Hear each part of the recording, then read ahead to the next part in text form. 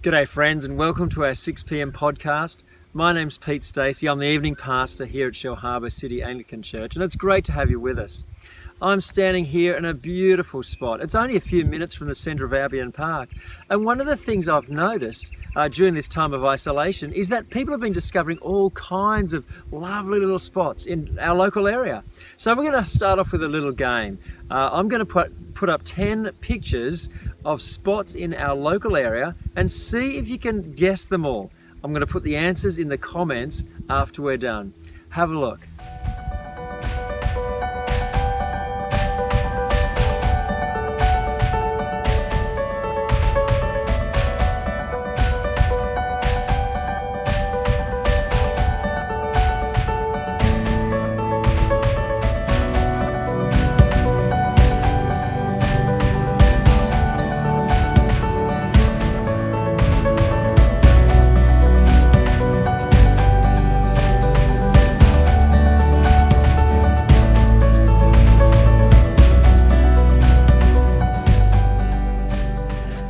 Friends, I've turned the camera around now so you can see this beautiful sunset developing behind me. I'm just a silhouette, I know that, but it was just too good to miss. This time of year, the sunrises and sunsets have been spectacular.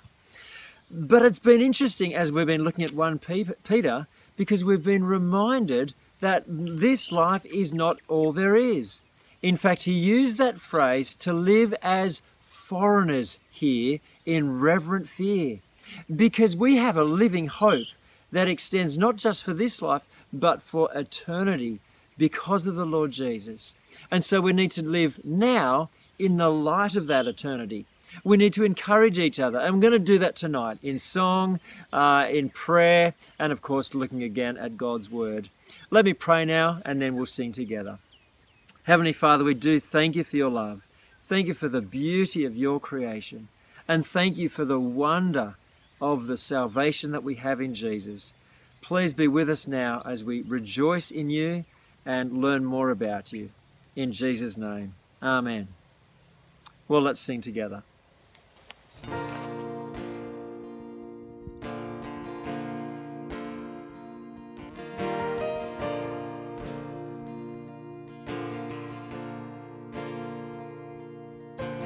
Lamb of sorrows, Lamb of God, by his own betrayed, the sin of man and wrath of God has been on Jesus laid.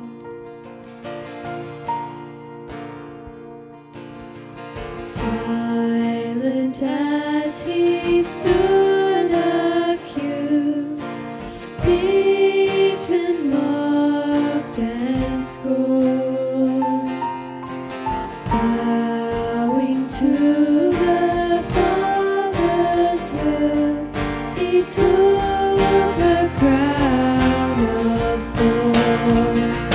Oh, that rugged cross, my salvation,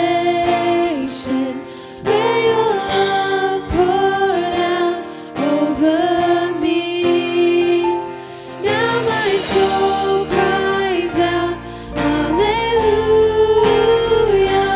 praise and honor unto thee.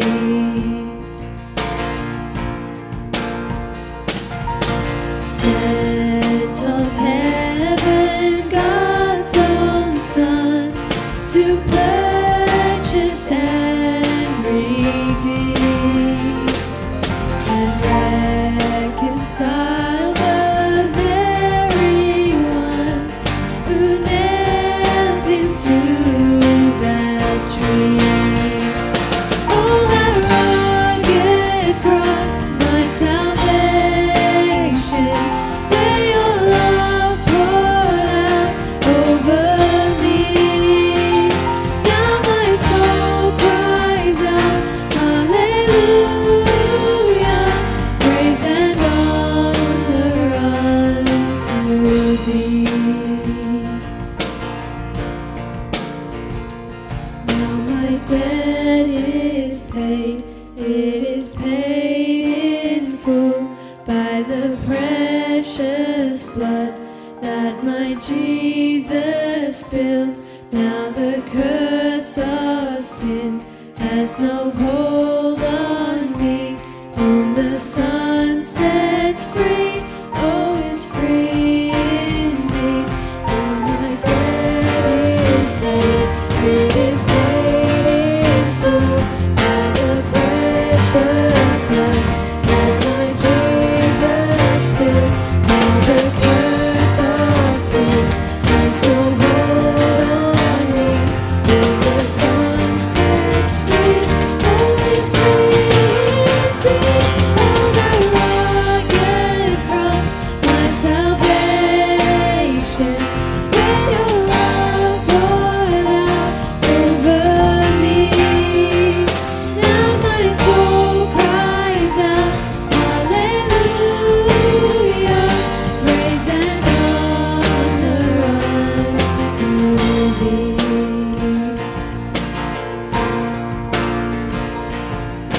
See, the stone is rolled away.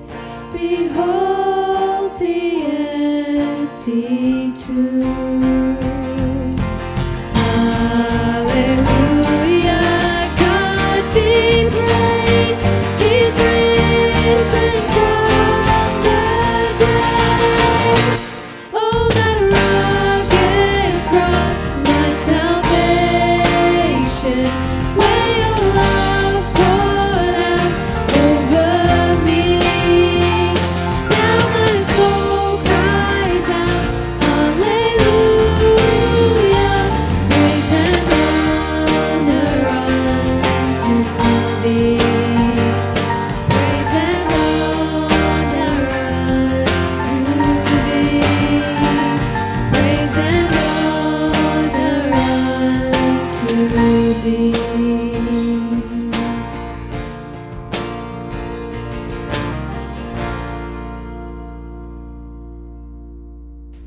Please join with me in prayer. Dear Heavenly Father, great God, Father of the nations, we praise you for the provision of and providence for your people from generation to generation. Though the grass withers and the flowers fall, we thank you that the word of our God endures forever. Father, you are faithful, loving, and true to your promises and to your people. Lord, thank you that you are also merciful and that you do not count our sins against us, but because of your Son, who died freely for us on the cross, we can fear you, knowing that you are a loving God. Father, we pray for the provision of your people, from governors to our next door neighbours, to our friends and our families. Times like these can be difficult for many. As the world faces coronavirus, we are reminded of just how small we are, yet you are still in control. And for that we praise you. Father, we lift up those who are unwell in various ways. We pray for the needs of countries, for the people in them, who do not see the light of life. We thank you that you are in control and that you genuinely do care for us.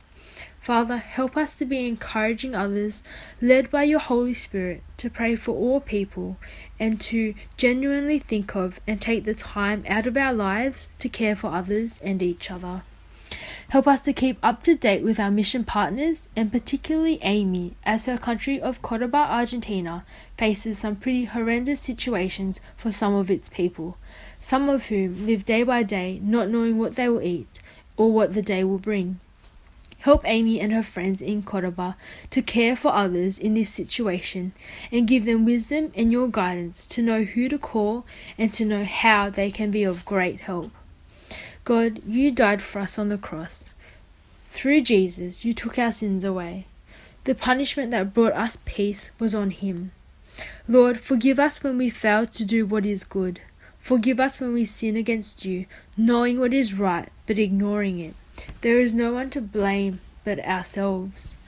As we come to a time of confession, please help us to reject the evil desires of our hearts and to live for you. Help us remember who we serve, and help us to remember you are faithful in all that you promise. Give us knowledge that is of your Son, so we can truly love you and serve others. Help us with our sin and help us to realize the freedom that comes with repentance and also your forgiveness. Father, as we seek to grow in the knowledge of our Saviour, bless us, we pray, in the times we spend together in our Connect groups. We pray that we may connect with each other well, that people, especially new people, would feel welcome, and that your word would be a lamp to our feet, a light for our path. We pray for our Connect groups, that they will be encouraging and led by your wisdom. We pray that by your Spirit we would all be built up in the knowledge and love of our Saviour. Amen. And for those who are married and for those who are single, whatever circumstance you have put us in, may we use the gifts you have given us to serve others. Help us to be wise with our time, loving you first, so that others can be truly loved by us. Last but not least, we pray for our local ministry partners, our Anglican Deaconess Ministries, Moore College, and YouthWorks College. Lord, be their guide, their wisdom, and their strength. We praise and thank you for those who commit their time to teach your word. We pray that you will equip them and us to spread your gospel in helpful ways, the ways in which you have called us to. Lastly, God, we say, come, Lord Jesus, come. Thank you that you are faithful and that you work all things for the good of those who love you, that the good work you have begun in us, you will be faithful to complete. Amen. Good morning, everyone. My name's Amanda, and I'm the Children's Minister here. This morning, I wanted to show you something about building. So this is a brick. We all know this is a brick. What we use bricks for is particularly for building, and they're really great when you use them in the right way. I wonder, maybe kids, you could make me something with some bricks or some Lego at home this morning and show me that you know how to use them for building as well. But something that's not good is when you use bricks for what they're not made for. So if I was to throw the brick at you, that's just not what it's for. Or maybe if someone was to trip over the brick, it would hurt and it wouldn't work. This morning in our message, Pete is going to share with us a bit more about the idea of a cornerstone and what this does. We are now going to read the Bible together, so go and grab the one you normally use and look up 1 Peter chapter 2. We will read from verse 4 to verse 10. As you come to him, the living stone, rejected by humans but chosen by God and precious to him, you also, like living stones, are being built into a spiritual house to be a holy priesthood, offering spiritual sacrifices acceptable to God through Jesus Christ. For in Scripture it says, "See, I lay a stone in Zion, a chosen and precious cornerstone, and the one who trusts in him will never be put to shame." Now to you who believe, this stone is precious, but to those who do not believe, the stone the builders rejected has become the cornerstone, and a stone that causes people to stumble, and a rock that makes them fall. They stumble because they disobey the message, which is also what they were destined for.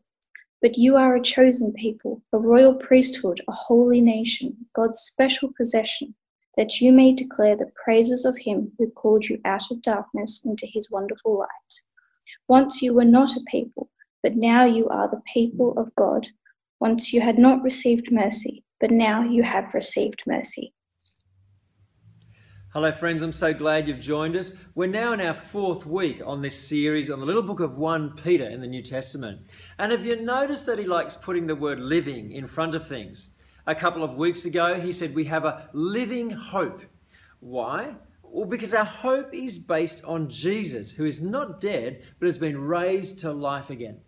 Last week, he talked about the living and enduring Word of God. Now, to many people, this is just a book. Pretty big book and a pretty old book. So what does he mean? Well, it's living because God is living and he inspired every word of it. And more than that, through his word, he brings spiritual birth and life to countless people around the globe. And then today, we come to what I think is the most striking combination.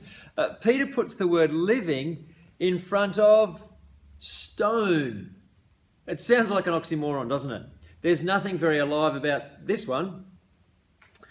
Livingstone. Now, if your surname's Livingstone, I did my homework and looked into this. It's got absolutely no connection whatsoever. The surname Livingstone comes from a Scottish clan descended from a Saxon called Leven, who settled in an area called the Lothian Lowlands.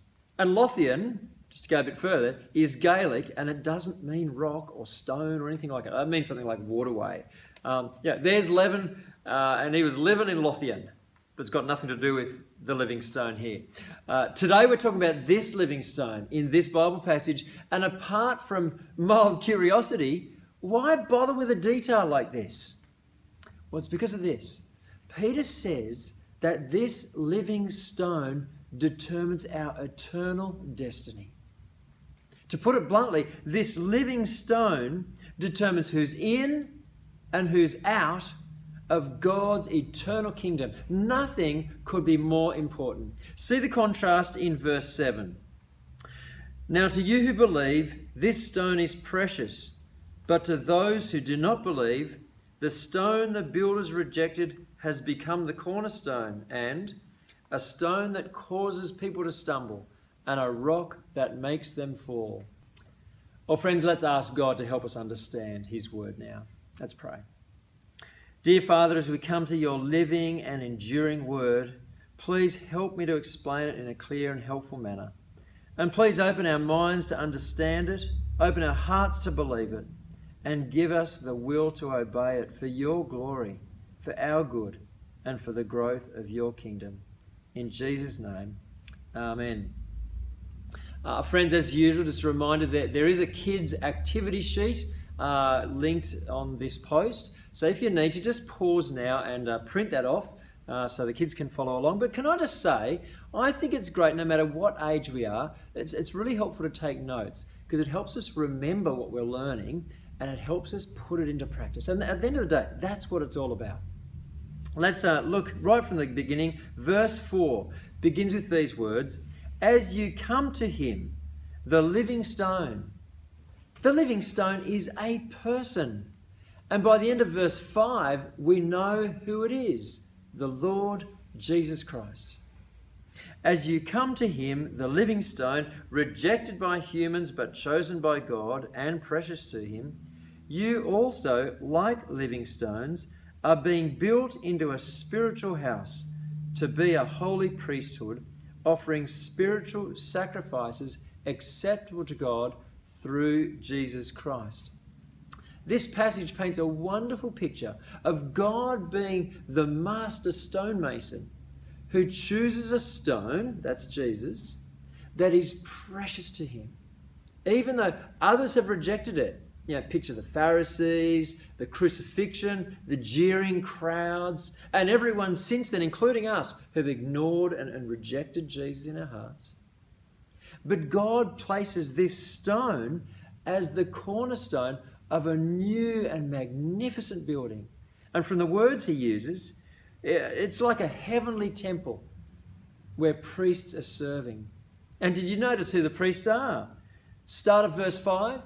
You, the people he's writing to. And there's been a seismic shift in their hearts. Instead of being counted among the humans who have rejected him in verse 4, the you of verse 5 are people who have become like living stones. In other words, they've become like Jesus Christ and have been gathered by him and built into a spiritual house, a huge community of Christ-like, Christ-loving people. Instead of being gathered against him, they're now gathered by him and gathered for him. And what's their purpose? Well, Peter's metaphor changes a bit here. Instead of being the building, they're now in the building. A holy priesthood offering spiritual sacrifices acceptable to God through Jesus Christ. Not sacrifices to make us acceptable to God, but sacrifices that are acceptable to God. How? Through Jesus Christ, because he paid for our sin by his death on the cross. Now, ultimately, this is a metaphor for heaven itself. God's people in God's place, enjoying God's loving rule. It begins in the hearts of believers the moment they're born again. Remember last week. And it grows and flourishes as we're shaped by God's living and enduring word until it reaches its fulfillment and fullness in God's presence in heaven itself for eternity. So how does this seismic shift take place in our hearts? How can we be born again? Well, notice two things happening.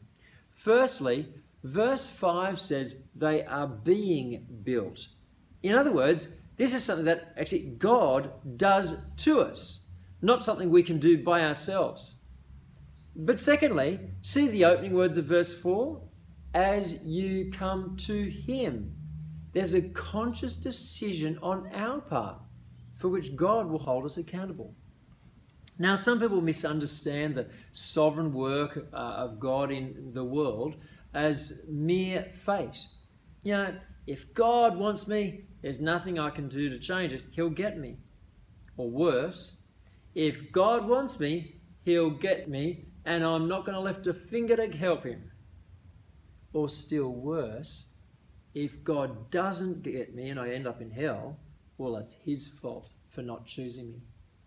Now, it's not only a tragic misunderstanding of his sovereignty, but it's an appalling response to the great love he has shown us in Christ. Now, we can't see his perspective like he does, and we don't know whom he's chosen to save.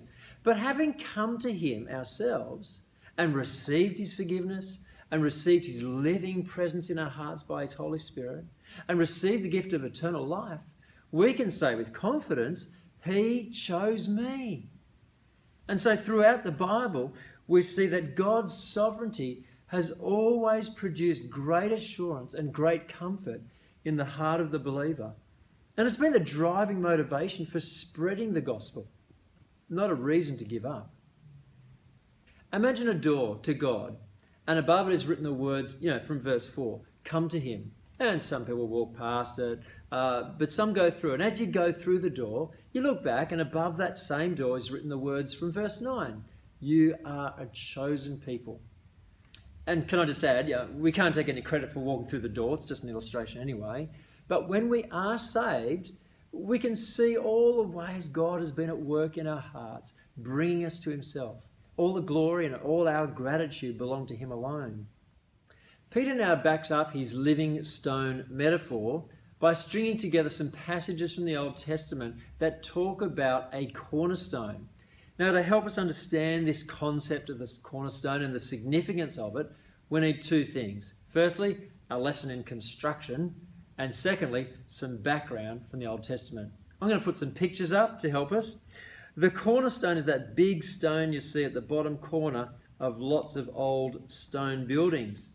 Now, the cornerstone is the principal foundation stone, and it sets the direction for all the other stones. So every stone is kind of connected to it in that way. So if Jesus is our cornerstone, it means he's the foundation for our lives. Our direction and purpose in life it's built entirely in reference to Jesus. We maintain our connection to him. We have to. And it's a really helpful picture, isn't it? So, we're just rocking along in life, then we come to a decision to make. What do? Well, connect to him in prayer about the issue. See what he says about it in his word. And then what direction is going to be in line with his will and matches his godly character. As for the Old Testament background, it's mostly done for us in verses 6 to 8. In these verses, Peter pulls together 3 quotes from the Old Testament and applies them to Jesus. The first, verse 6, is from Isaiah chapter 28.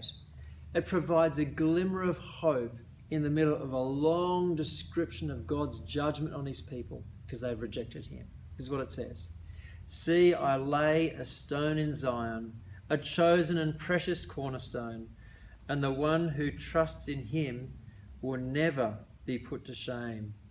Even in the darkness of human rebellion, God shines the light of hope to all who trust in him. And verse 7 explains that response a little bit more clearly. Now to you who believe, this stone is precious. So the person who believes in Jesus now sees Jesus the way God sees him. See back in verse 4? Precious.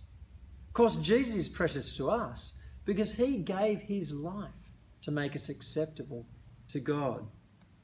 But verse 7 also introduces a stark contrast. There's another response on display. But to those who do not believe, and here comes our next Old Testament quote, it's from Psalm 118, the stone the builders rejected has become the cornerstone, and this is a third quote from Isaiah chapter 8, a stone that causes people to stumble and a rock that makes them fall. Some people just seem to cruise through life. They look like they've got it all together. They look like they know all about life. But here they're described as builders, but they've turned their backs on Jesus, and by doing so, they've turned their back on the cornerstone of life. And because of that, they stumble in life and they fall in eternity. And the original context back in Isaiah chapter 8 should be a stern warning to those of us in the church community, because it's addressed to God's people back there. They should have known the way of life, but they rejected the one in whom true life is found. Let us not repeat that fatal mistake. And verse 8 continues, they stumble because they disobey the message, which is also what they were destined for. They knew the truth. They knew what was right. They had the opportunity to repent and put their trust in Jesus. But instead, they disobeyed the message and they reaped the consequences. Again, this verse affirms both God's sovereignty and our human responsibility. Step through the door called disobedience or rejecting Christ, and on the back of that same door, it says, destined to fall. How we respond to Christ, the cornerstone, determines whether we are part of God's spiritual building or not. Now, Peter doesn't linger too long here. He's writing to encourage those who do believe. And verse 9 is about as good as it gets. Two big questions in life. Who am I? What am I supposed to do? Identity and purpose. Well, verse 9 answers both those questions in an astonishing way. You are a chosen people, a royal priesthood, a holy nation, God's special possession, that you may declare the praises of him who called you out of darkness and into his wonderful light. Now, this is actually our memory verse for the series, so I'm going to help you remember it by adding some action. So limber up the fingers. Ready? Here we go. And then I'm going to explain what each bit means. So, you are a chosen people. Grab your thumb. It's got your fingerprint on it. Represents you. You're a chosen people. You're a royal priesthood. Make a crown. You're a holy nation. Hold your hands out like you're serving the King. God's special possession. Hands close to your heart. That you may declare the praises of him, point to heaven, who called you out of darkness and into his wonderful light. Hold your hands out like you're giving gifts. Ready? That was our practice run. Let's put it all together. If you need a bit more practice, just take the podcast back and have a few runs through. Ready? Here we go. Together. You are a chosen people, a royal priesthood, a holy nation, God's special possession, that you may declare the praise of him who called you out of darkness and into his wonderful light. There you go. We're well on the way to memorizing 1 Peter 2 and verse 9. So that's a good one. But what does it mean? Peter is digging into the Old Testament again and pulling together a bunch of grand titles that God gave to the Israelites, mostly in the wilderness, to show that these Gentiles up in Galatia, around that area, they're God's people too. They're not second-rate add-ons, latecomers. They're not like in-app purchases. They're the real deal. They legitimately belong to God. They stand in continuity with the faithful Israelites of the Old Covenant. And together with all the Jews who have put their trust in Jesus, they belong to God's new covenant community in Christ. So if you believe in Jesus, remember this: we're a chosen people. God's got a hold of us. What a great reminder of the security of our salvation. God's chosen us and he's holding on to us. Sometimes, we don't hold on real well, but he's got us. We're right to be filled with gratitude to him. We're a royal priesthood. Royal because God's not only our king, but he's our heavenly Father. And we're part of his royal family. And we're priests, not because we mediate in any way, Jesus alone does that, but because we have the privilege of serving him. When preparing a resume or preparing for a job interview, it's always nice to be able to drop a few names. I've worked with so-and-so from, kind of insert big company name. I've performed with so-and-so, insert well-known artist. I was trained by insert famous educator. I've received kind of insert prestigious award or medal or something like that. Now, but friends, all such acquaintances and honours, they pale into comparison with our status as God's royal priesthood. It's an incredibly privileged identity. And he keeps going, we are a holy nation. Now in the Old Testament, Israel was to be a public witness to the world of a nation who were set apart to honour God. That's what holy means. Well, as believers in Christ, we're not part of a physical nation, but a spiritual nation, scattered around the globe, and wherever we are, God wants us to be a public witness to the world of people who honour God. And lastly, we're God's special possession. Do you have a special possession? Perhaps something that belonged to your great-grandmother, or a mint set of footy cards from 1977, or a piece of jewellery that's rare and precious. Or maybe an artwork done by one of your kids when they were way back in preschool.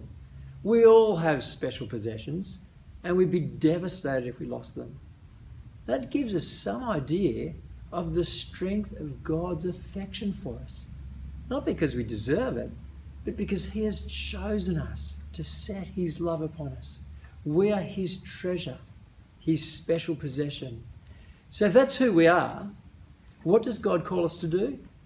Again, verse 9 tells us, we're called to declare the praises of him who's called us out of darkness and into his wonderful light. It's your personal testimony, isn't it? It's your story of how God has saved you. It means taking every opportunity to tell other people how awesome God is, to tell them how he saved us. And the before and the after comparison is as strong as darkness compared to light. Such a vivid picture for us because verse 10 is actually our story. Once you were not a people, but now you are the people of God. Once you had not received mercy, but now you have received mercy. Thanks be to God. Amen. Friends, when this podcast is over, can I encourage you to share your story of how God called you out of darkness and into his wonderful light with whoever you're watching this with? If you're by yourself, why don't you give someone a call? It'd be so encouraging to share.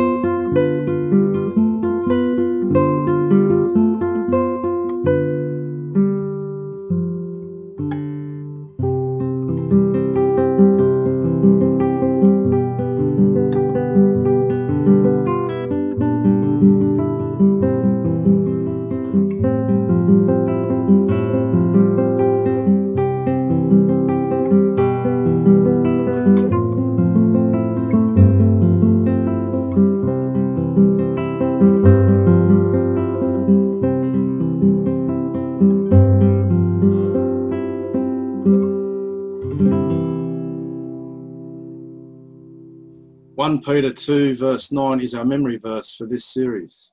It was good to have it explained, but how do we remember it? Here's a few ways.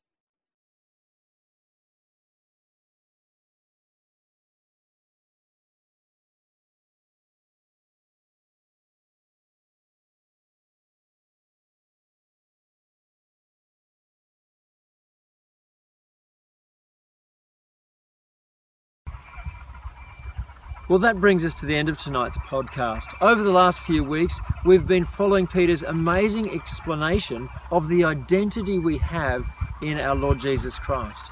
Because of him, we have a living hope for this life and the life to come. In his living and enduring word, we have all the encouragement and guidance that we need for life. And in Christ, the living stone, the cornerstone, we have an identity and a purpose that is rock solid.